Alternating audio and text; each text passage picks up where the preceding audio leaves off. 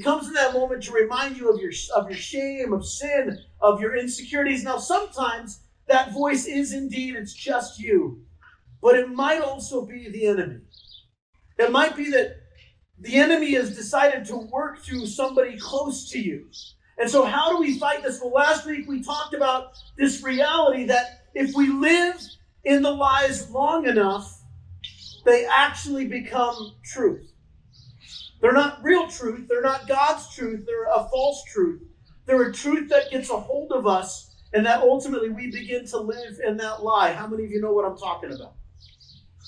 Now, as I look around, here's the thing. I know that we have people in here that may or may not be Christians. I know many of you are, but I also know we have people here that are exploring faith, wrestling through faith, even have doubts about faith. And what the enemy wants to do is to make you believe in a subtle lie. And it's one that, quite frankly, has gotten a hold of our culture today. And it's this statement.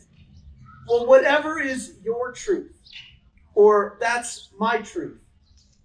Now, here's the thing. I don't care about your truth and I don't care about my truth. I care about the truth. Amen? And what we need to learn is how do we discern the truth from my truth? The truth from culture's truth. The truth from somebody else's truth. Because there is ultimately one truth, and that is found in the person of Jesus Christ. Now, that doesn't mean that we don't find other truth, because here's the thing. God is a God of truth. If something is true, it's from the Lord. If something is not, it's from the devil. So how do we recognize these things? Well, the Apostle Paul understood that the enemy knows exactly how to mess with us.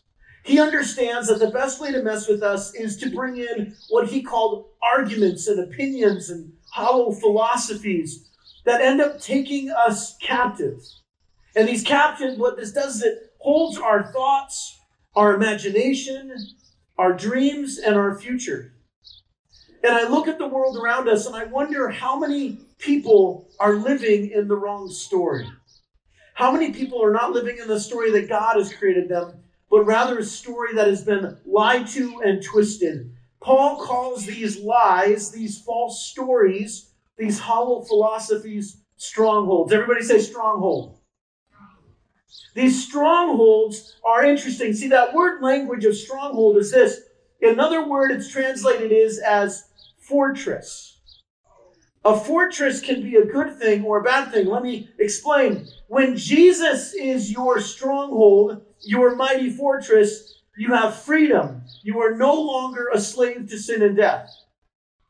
But when the enemy moves you into a stronghold, his fortress becomes a fortified prison. A prison that now takes us captive. If you're able to, our Zion app is down at the moment, so if you're able to turn to a Bible app, we'll open your Bibles or open up to Zion's page on Facebook. Would you stand with me and we're going to read again our scripture for today, and it's found in 2 Corinthians 10. If you have your phone, take out your Facebook if you have it or not, and if you don't have it, just listen to it. But if you're able to say it with me, please do. 2 Corinthians 10, 3 through 5. For though we live in the world, we do not wage war as the world does. The weapons that we fight with are not the weapons of the world. On the contrary, they have divine power to demolish strongholds. We demolish arguments and every pretension that sets itself up against the knowledge of God, and we take captive every thought to make it obedient to Christ. And then Psalm 62:6 says this, He only, that's God only, is my rock and my salvation. My stronghold, I shall not be shaken. The word of the Lord, praise be to God. You may be seated. We all have these strongholds in our life. And last week, we kind of started off by talking about is how do we recognize strongholds? How do we recognize the lies that we stepped into? And this week, we're going to look at how do we take our thoughts captive to the Lord so that instead of living in disobedience, we live in obedience to Christ. How many of you have ever had a string on your shirt that you thought was tiny and then you pulled it and it just kept on coming? You guys know the string I'm talking about? There was a really famous song back in the 90s by a band named Weezer. Anybody know? Can I get any Weezer fans out there? Whoa, there we go. And here's the line from this song from Weezer, and it's so good. If you want to destroy my sweater, whoa, whoa, whoa, all y'all were ready to do that. Hold this thread as I walk away. Watch me unravel, I'll soon be naked, lying on the floor, I've come undone. Here's the thing about the enemy. The enemy understands that sometimes what holds your identity is such a small thread, and he'll begin to pull at it. And he'll pull, and he'll pull, and he'll pull, until all of a sudden, you find that if you don't have an identity rooted in Christ, all of a sudden, your identity is stolen. You get caught into a lie. Who you are is undone. And here's why he does that. Satan is smart. He knows the strings to pull in your life because he's looking to destroy you. That's ultimately the devil's plan. He is the enemy of God, his people, his creation. And as we look at our world around, all the violence that we've seen, the wars, the atrocities, the hard things that are happening in the world, these aren't by accident. These don't just randomly happen. They started with a lie. And that lie moved into the visible world, into the physical world. Now, here's what Jesus shares, and we talked about this last week in John 10:10. He's talking about that he's the good shepherd. Now, you have to realize he's fighting against the lies, not of the Roman government, not of people who don't know Jesus, not of atheists, not of other religions. You know who the biggest obstacles to Jesus' ministry were? God's people. God's people that the enemy got a hold of, and they became false teachers. They started twisting and perverting what was good. John 10:10, Jesus says this, the thief comes to steal, kill, and destroy, but I have come that you might have life and have it abundantly. The thieves he's talking about, yes, ultimately the devil is a thief, but you want to know who the primary thief was that he was using?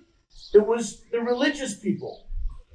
The people who the devil got a hold of, and they ended up being twisted in such a way that they could no longer discern God's truth, God's realities. These were the Pharisees, but they didn't start out this way. So how do we make sure that we don't become pawns? How do we make sure that we aren't buying into the lies? Well, Jesus gives us 3 very quick answers. This is how we know our ultimate lie, the ultimate enemy. Does it steal, kill, or destroy? Let me explain this and why this is one of the hardest things to do in this. See, sometimes we need the Holy Spirit to help us make sure that we're looking through the right lens, and that right lens is Christ. But the problem is usually we're thinking about ourselves first, and that's how Satan first gets a hold of you. He makes you the center of everything. And so now all of a sudden we start asking this, does it rob or steal and joy from my freedom? Does it kill my fun and happiness? Does it destroy my wants and desires? But when Christ is at the center, it reveals the problem. You see, the number one person in the middle of that is you. It's me. What we need to be asking is this. This is where the real question comes in. Does it seek to kill, steal, or destroy God's glory, God's mission, God's kingdom, God's people, God's creation? And then the second question becomes this. Then does it seek to steal, kill, or destroy my purpose, my identity, my worth in Christ? Does it seek to steal, kill, and destroy other people's purpose, identity, and worth? If we want to defeat the strongholds of the enemies, we must realize what the lies are.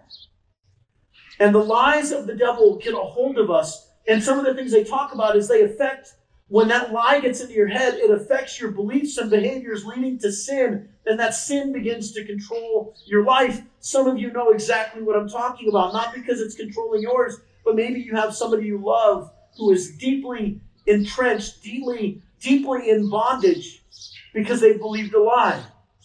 These lies affect our worth, our identity, and our relationships. They lead us to sin. Now, here's the crazy part. Are you guys ready for this? Here's the craziest part of the whole thing. Some of these lies didn't actually start with you. They weren't lies you believed. Rather, they were lies that your parents or your grandparents or even your great-great-grandparents believed. And the Bible refers to these as generational sins. Some of you may have heard the term generational curse, and that has a different implication. Zig Ziglar, if you've heard of him, it was a big leadership guru, talks about how do we recognize generational sin, these things get passed down. And here's the story he tells. A newlywed bride was preparing dinner one Sunday evening.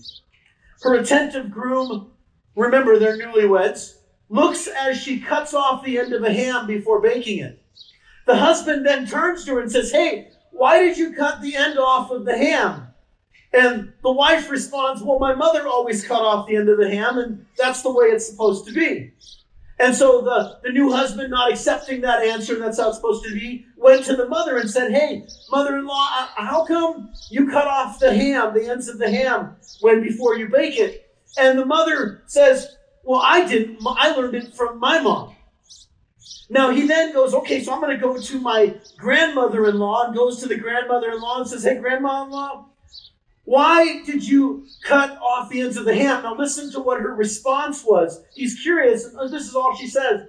"I had a small oven, and that was the only way we could fit it in the pan." I mean, think about it. You begin to believe something is how it should be because someone before you taught it to you. And then someone before them, and you may not know where it came from, but you just accept it as gospel truth, that this is exactly how it's supposed to be. Now, this was just talking about cooking. What happens when they're lies? What happens when their behaviors and attitudes and belief systems? Now, all of a sudden, it becomes a lot more than just how we cook ham, doesn't it? We begin to see the impact of these generational sins, these generational lies, when they begin to affect us. And it's not just that they're passed down.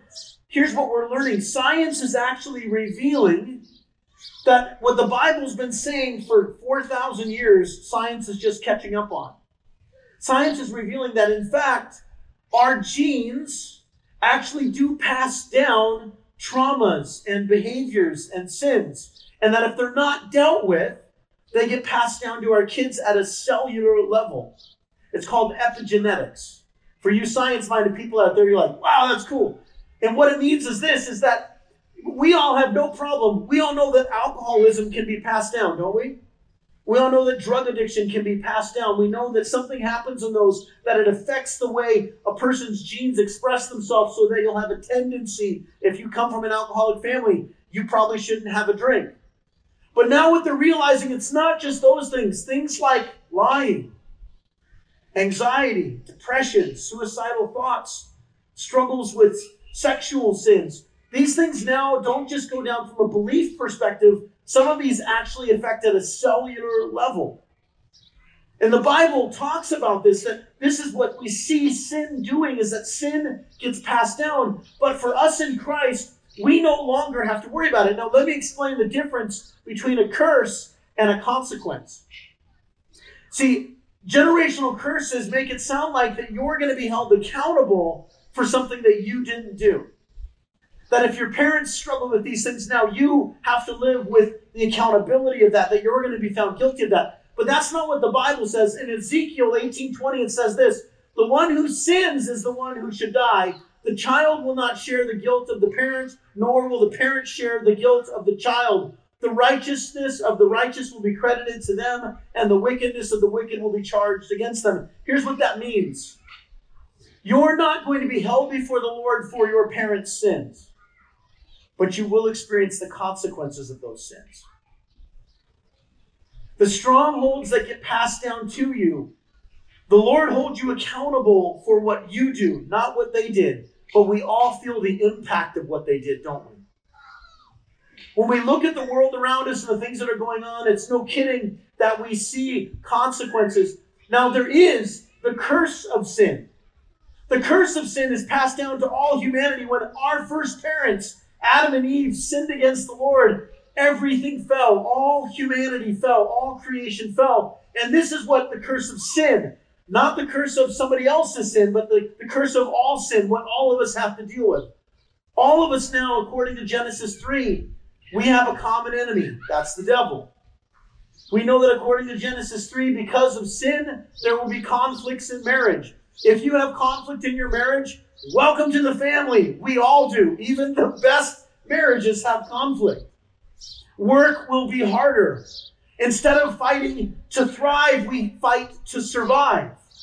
These are all parts of sin. And then the last consequence of sin, the last curse of sin is death. All of us will die because of our sin, because we live in a fallen and broken world.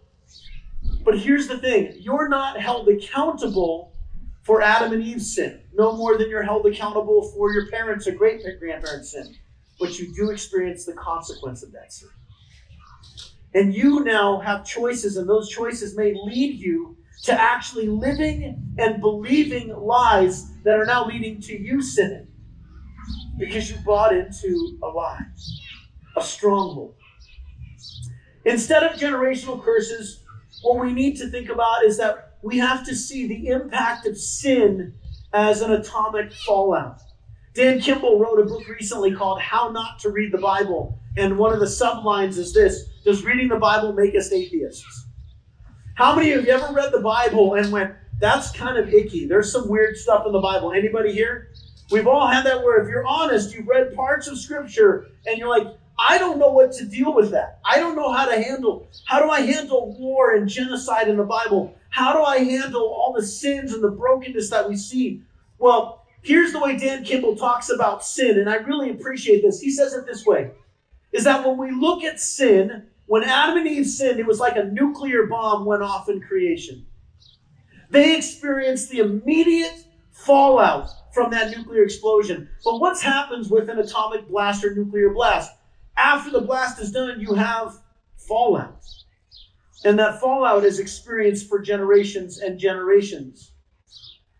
Well, because of sin, not the sin you did or the sin I did, but because of Adam and Eve's first sin, because of the sin of other people, we now have the fallout of sin that works in our world around us. And the Bible helps us understand that. When we live in this, our goal is that instead of living in that destructive path, we now have a way out. We have a way to cleanse us from our sin, even a way to deal with the generational lies and consequences. Jesus actually offers healing upon these generational consequences, these strongholds that we believe. Now, what does this mean for us? How do we live in this? When we think about generational consequences, I want you to just take a moment. I want you to take a moment and reflect on your own families. What are some of the lies that have been passed down to you? And maybe they were innocent. They didn't come from a bad place. Sometimes it's that passive aggressiveness, that your parents were passive aggressive and now you feel the need to be passive aggressive. But what about the more insidious lies?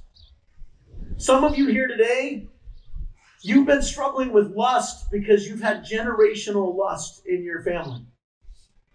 You've had generational affairs, divorces. We know statistically that a lot of people get divorced, and you know what the likelihood that if your parents were divorced that you'll get a divorce? Well, they go up exponentially. What if these are not just choices but strongholds? What if they're lies that are now taken root in you, and you have the opportunity to break those lies in the power in the name of Jesus? Wouldn't you want that? Let's just, not even just talking about those. What about generational fatherlessness, poverty, dishonesty, generational bitterness and rage, resentment? Even on top of that, what we now discovered is that trauma that happened to you, if you don't deal with it, can be passed to your children. We know that the effects of trauma can go and lead into things like anxiety, depression, and worry. Even unbelief, rejection, and rebellion against God. Some of you had a family member who rejected Christ, and the lie of that got passed down, and now maybe you're trying to break that stronghold. I don't know about you, but I want to see strongholds broken in my life. How many of you want that? So how do we do that? How do we break these generational strongholds? How do we get past them? I want to read a Psychology Today article that was written not too long ago, and it's actually referring to this genetic stronghold that takes place. We don't just inherit our skin tone, the color of our eyes, or the broadness of our shoulders from our parents. We can also inherit our family story, narrative, and views about life. There's a part of them that continues to live on within us, whether we are aware of this or not. While it is a noble thing to carry on our family's legacy, there can also be unresolved conflict and baggage to sort through and clean up. As I read that, some of you know exactly what I'm talking about. It then says this: families with a history of unresolved trauma, depression, anxiety, and addiction may continue to pass maladaptive coping strategies. These are things, in other words, that we do in order to cope that aren't healthy, and distrustful views of life onto future generations. In this way, one can repeat the same patterns and attitudes of former generations, regardless of whether or not they are healthy or you're even aware of it. How do we fight against this? Well, this is where Paul talks about taking our thoughts captive. When we take our thoughts captive, we're holding on to the promise that the Apostle Paul speaks in 2 Corinthians when he says this: in Jesus, in the power of the gospel, it's not just to gloss over, not just to minimize, not even to soften these strongholds, but to demolish them, to utterly destroy the strongholds. Now, this includes the lies that have been passed down to us that lead to false belief and sinful behaviors. These are the lies that we've held on to. Now, we have our own traumas that didn't come from other people. We have our own strongholds that we believe that weren't passed down. But we can deal with them all in the person of Jesus Christ. God has given us the ability to wage war against these lies, whether because we've bought into them ourselves or they were passed down to us. And it comes through a couple things. The first is Jesus Christ. You can do all the self-help you want. You can do all the therapy you want. But unless you first come to Christ, you will not deal with the spiritual side of those strongholds. You need the Holy Spirit to empower you. You need God's Word to strengthen you. Now, that doesn't mean that we don't do counseling. Think of it this way. Several years ago, I tore my ACL, right? I could not fix my ACL on my own. It's not like I could just think about it or rehab it back into existence. It was torn. I had to have surgery to repair it. In Jesus, we have a repairing of our relationship with God. What was torn between us and God is repaired through Jesus' life, death, and resurrection. Amen? But here's the thing. Even though my ACL was repaired, I still had to do rehab. I still had to go and get on the treadmill and strengthen that knee. When you confess your sins, when you turn and allow Jesus to heal those generational consequences, those generational strongholds, He can heal them, but you still have work to do on top of that. That's where things like therapy and community come in. It's not an excuse not to do it. It's realizing that just because Jesus has healed that part doesn't mean it's strong yet. It means that there's still work to be done. When we begin to do this work, we see that God moves. So how do we take our thoughts captive? How do we access these weapons? How do we fight this battle the right way? Whether or not you're a Christian or not, whether you're all in or not, whether or not you even believe it yet, I want you to hear this. It is possible to begin the healing. It is possible to break the strongholds now. I want to take one moment. I want you to just take 10 seconds. Is there a stronghold in your life that comes to mind?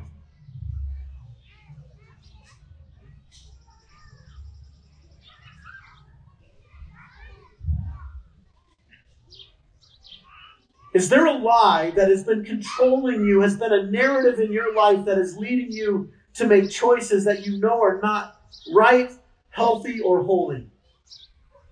I want you to picture that stronghold. Picture it. Maybe you lived in that today. Maybe it's a stronghold of divorce or an affair or a pornography. Maybe it's a stronghold having to deal with anger or bitterness, racism, hatred. I want you to picture that stronghold. Now, here's what we're going to do. The best way that we capture our thoughts starts off by exposing the lie. Have you ever been into a house that has cockroaches? What happens when you turn on the lights in the kitchen and there's cockroaches? What do they all do? They all run and hide, don't they? Cockroaches don't like to be exposed. The enemy knows this, is that as long as he keeps that stronghold in the dark, you won't deal with it. You'll live under its power, you'll live under its influence, but you won't acknowledge it. But the minute you acknowledge and name that stronghold, you bring it into the light. How many of you, by a show of hands, know what that stronghold is in your life? If you haven't, raise your hand. Don't say it out loud. If you know that stronghold. First thing we're going to do is we're going to bring it to the Lord and we're going to expose it for what it is. 1 John 1 says this. This is the message we have heard from him and declare to you. God is light. In him there is no darkness at all. If we claim to have fellowship with him and yet walk in the darkness, we lie and do not live out the truth. But we walk in the light as he is in the light. We have fellowship with one another, and the blood of Jesus, his son, purifies us from all sin. That includes consequences of sin that were passed down to us. Now, here's the most important thing. Once you recognize these lies, you can't keep them internal. You must speak out loud what that lie is. And here's why. I was meeting with somebody this week, and we were talking about some generational lies. And I said, well, you got to say that out loud. And he said, why? And I said, because the devil doesn't know your thoughts. The devil is not God. He's not equal to God. The devil doesn't know what you're thinking. So in his mind, until you acknowledge it, he is absolutely convinced that he's got you. But the minute you expose that lie verbally, the devil, it's a warning to the devil that he's in trouble, that lie is in trouble. We must speak out loud when the devil is moving. And when we do this, we begin to see. This is exactly why when Jesus was getting ready for the cross, and Peter, his best friend, goes to him and says, Jesus, I'll never let anything happen to you. How many of you guys know the story I'm talking about? Jesus turns to Peter and says, get behind me, Satan. Peter had no clue that he was being used by the devil to try and get in the way of Jesus' mission. Jesus spoke it out loud to acknowledge, to put on warning that the devil's schemes were being made aware. We need to acknowledge those schemes, those strongholds. We need to stop doing them. Now, here's the next part. We need to stop making excuses for strongholds. We need to stop excusing them. The strongholds, even the ones that are the result of your own choosing, some of the strongholds in your life are there because you made a bad decision. You believed a lie. Don't make an excuse for it. Acknowledge it. There's a difference between a reason and an excuse. Have you ever been in a fight with your spouse? Lisa says something to me and I respond unkind.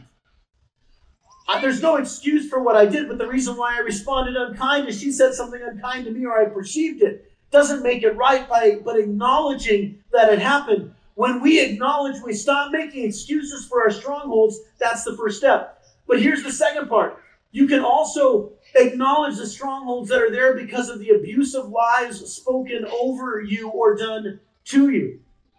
It's not uncommon for people who've experienced trauma in their life to deal with strongholds around sexuality, physicalness, psychologically, or even spirituality. These were sins that may not have been committed by you, but against you, but they still affect you. How about those generational strongholds that we've talked about that were passed down through family line? If you read the Old Testament, here's what you see over and over with God's people. One generation forgets the Lord and they begin to worship idols and they pass down their idols. Our idols are passed down to our children, which is why we must kill them now. Not our children, our idols. Let's clarify that. We must destroy idolatry now. We must destroy the strongholds now so they don't get passed down to our children. We need to expose them for what they are. And then lastly, we also have those strongholds that are part of our culture and our society. In America, keeping up with the Joneses is one of those lies that has been passed down to us, that now we all bear the weight of that. The rest of 1 John, he says this, if we claim to be without sin, we deceive ourselves and the truth is not in us. When we own our part in the sin, when we stop making excuses, we now are allowing the Holy Spirit to begin to do a new work in us to defeat those lies and those strongholds. It breaks God's heart and absolutely thrills the devil when Christians say things like this. You don't understand, Jason. I'm unhappy in my marriage, so I had to have an affair. I've had people say that to me. Well, it's not my fault I had an affair. My marriage was going rough and I didn't have a choice. Yes, you did. Well, Jason, you don't understand. I come from an alcoholic family. That's why I'm an alcoholic. That's an excuse. I'm not saying there's not a reason. But get rid of the excuse. When we move into this, we begin to see that God wants to free us. Last week, I shared 9 core lies that we believe. For those of you who maybe caught it, it's from a thing called the Enneagram. The Enneagram is a personality profile system that helps us better understand ourselves. Here's the thing about all personality profile systems. Sometimes we use them as excuses. Well, that's just, you know what, I'm just a really intense person. That's just how my personality is. That's an excuse. What if your personality is actually getting in the way of what God has for you? What if you'd allowed something else other than Jesus to define you? Lastly, it's this. We must learn to confess and repent. I want to turn real quickly to the story of Nehemiah. Nehemiah was born after the Babylonian captivity. Let me kind of give you a brief history here. So the Israelites wandered from the Lord over and over again. God sends prophets and says, listen, if you don't turn back, God's going to deliver you to your enemies to bring you back to him. The prophet Jeremiah goes to Judah and says, listen, you need to repent from your sin and idolatry. You need to turn back to God. Otherwise, he's going to send a nation to take you captive. The Israelites laugh at Jeremiah to say, no, we don't believe you. We don't want any of that. And then God sends the Babylonians. The Babylonians then take Israel captive. They destroy the temple. They destroy the city of Israel, Jerusalem, and they bring them all into Babylon. It's called the Babylonian exile. After the Babylonians was a group called the Persians. The Persians overthrow the Babylonians. Nehemiah is born under the Persian Empire. Now, here's the thing. He's not free. He's still a slave in Persia. Did he do anything to get them there? No, he was born into it. Nehemiah ends up becoming the cupbearer of the king. I love this story. Check this out. Persia was better than Babylon in how they dealt with things. The Babylonians were really harsh. The Persians were like, hey, if you want to worship your God, that's great, but you still need to pay taxes. You're still going to serve us. Nehemiah has this high position in the king of Persia's court. And he comes and he hears the story that his holy city, Jerusalem, is in disrepair. That the walls of Jerusalem are torn down, that the temple is destroyed, and Nehemiah is grieved by this. Nehemiah, listen to what he does. Nehemiah then confesses. He confesses before the Lord. But I want you to hear his prayer. Nehemiah 1. Lord, the God of heaven, the great and awesome God who keeps his covenant of love with those who love him and keep his commandments. Let your ear be attentive and your eyes open to hear the prayer your servant is praying before you day and night for your servants, the people of Israel. Listen to this next part. I confess the sins we Israelites, including myself and my father's family, have committed against you. We have acted very wickedly toward you. We have not obeyed the commands, decrees, and laws you gave your servant Moses. Nehemiah confessed not just his sins, but the strongholds of his father and his father's father. Did you know that you can confess the sins of those strongholds that were passed down to you to begin that course of freedom? You can confess. But it's more than just confessing. Confessing does no good without repentance. I'm going to have a couple of volunteers come up with me real quickly. I'm going to end on this. Can I get the worship team to come on back up? I'm going to ask my volunteers to come here. I'm going to show you a little demonstration as we're getting ready to end here. Get the worship team. See, here's the thing. When we confess, we expose the sin. We expose the lie of the enemy. We acknowledge that there is something that we've bought into, a stronghold. Once we begin to do that, we now see it. We get to confess it. Confession is the part that allows us to move to the next part. But we need to do more than confess. We must repent. Repentance means not to just acknowledge. It means to turn away from. All right, so I got my 3 friends here. Come here. Hannah's going to be Satan. Everybody say hi, Satan. Hi, Hannah. Hi, Hannah. Okay. Jeff, come here. You're going to be a milk, Darren. Over here. Holy Spirit. Where's my Holy Spirit? Oh, you're the Holy Spirit. Sorry. Darren, you're in the middle. Imagine Jesus is over here. This is freedom. This is freedom. Now, here's the thing. Darren's trying to walk towards freedom, but here's the thing. Satan's going to get in his way. Instead, turn your back. See, Darren starts off here. He's walking away from Christ. Walk for Christ. Hannah, no, this way. This way. Push him. There we go. Push him. Satan is pushing him away, but is he really pushing, or is she helping as the enemy? She's helping. The Holy Spirit is trying to get in the way, but here's the thing about the Holy Spirit. The Holy Spirit's a gentleman. Now, when I call Darren, come to me. Come to me. Now, as he starts walking, what's the enemy do? The enemy wants to become a distraction, a hindrance. Holy Spirit, encourage. This is where the Holy Spirit begins to push him towards me. Who's going to win this battle right now? Stop for a second. Here we go. Stay right there. Here's why this matters. Some of you are right here. You are turned away from God, and when you're turned away from the God, and the enemy doesn't have to do much to keep you in that position. You're already away from Jesus. The Holy Spirit is telling you to turn back, to turn towards the Lord. But here's what happens. The minute Darren makes the choice to follow Jesus, to find Jesus, the enemy now wants to get in the way of that. Some of you are experiencing these stumbling blocks, these obstacles, because you're heading in the right direction. Because you're actually walking towards strongholds. You're walking away from those strongholds. And you have the Holy Spirit as a source of power to strengthen, to encourage you. But what happens if Darren goes, oh, this is too much, and he turns back? See, here's the problem with all strongholds. Once something is a stronghold in your life, once it's easy to become a stronghold again. And that's exactly what the enemy wants to do. And here's the part for us. Notice the size difference between Satan and the Holy Spirit. We give way too much power to the enemy, don't we? You have a spirit in you. You have the Spirit of Christ in you to empower you. But you have to let the Holy Spirit do that work. You have to confess. When you confess, you're acknowledging this lie from the devil. You're acknowledging this stronghold that's getting in your way. And of course, it's going to be difficult, but when you're turning towards Jesus, push, you push. See, ultimately, yes, it's going to be a struggle. This is our struggle, but it's not against flesh and blood. It's against the principalities, against the lies. Thank you, guys. Can we give them a round of applause? Does that make sense? Do you get what I'm saying here? What people want, what Christians want, is we think, oh, well, Jason, I gave my life to Jesus. Now everything should be smooth sailing. If it's smooth sailing, it means you don't have an enemy. That enemy is still there.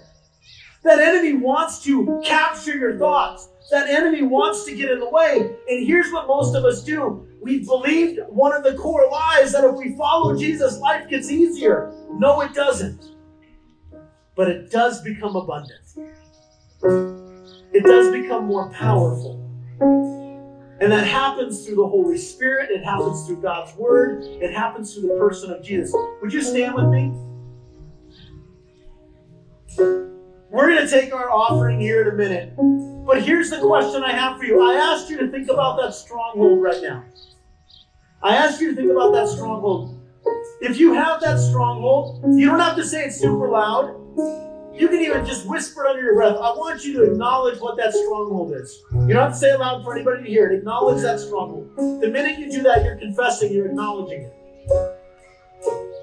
This morning is your opportunity to surrender that stronghold to the God who breaks strongholds. Amen? We must turn to Christ. We must confess Christ. We must live in Christ. But above all, it all starts with one thing: Christ.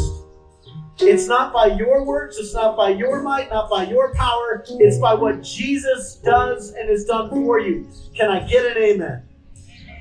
All right, let's come and worship. As we come to worship